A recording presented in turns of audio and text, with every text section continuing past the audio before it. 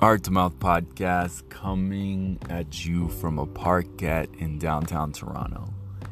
Can you hear the birds chirping?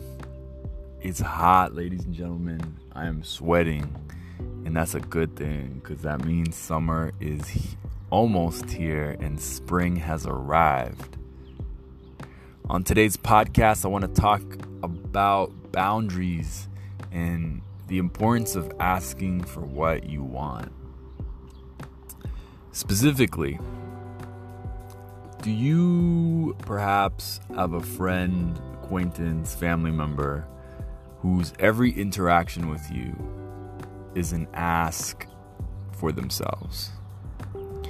Is a request for help? Is a, can I pick your brain? Can you help me with this? Can you send me that? Can you connect me to this person? And I'm all for helping and community and supporting each other. But I'm not all for selfish people. I'm not all for being taken advantage of. I'm not all for putting myself into situations that devalue my worth. So I have this particular friend who does this every interaction. He just asks for his assistance and help, and I always give it to him because I care for him and I believe in him and I think he's talented and my heart feels for him. But it's been like 2 years and I don't know, a dozen or so interactions, always asking for something.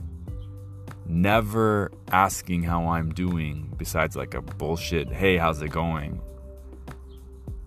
No, never checking in with my projects or my passions or my life or my family or my friends or my existence.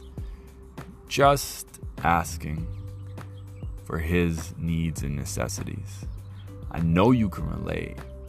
You 100% can relate. Maybe you're the friend. Maybe you're me. I have a feeling all of us at some point were the friend. Today in my meditation, I had an imaginary conversation with him that went something like, dude, I gotta be honest with you. I haven't replied to your last message because it feels like this relationship is off balance.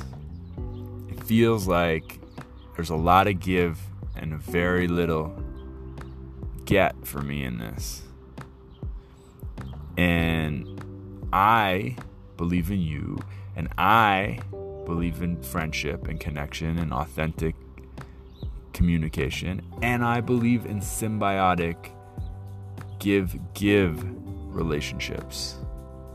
And if you're not interested in that, I want to know because I'm not interested in devaluing my time and energy. I'm not interested in having those type of relationships.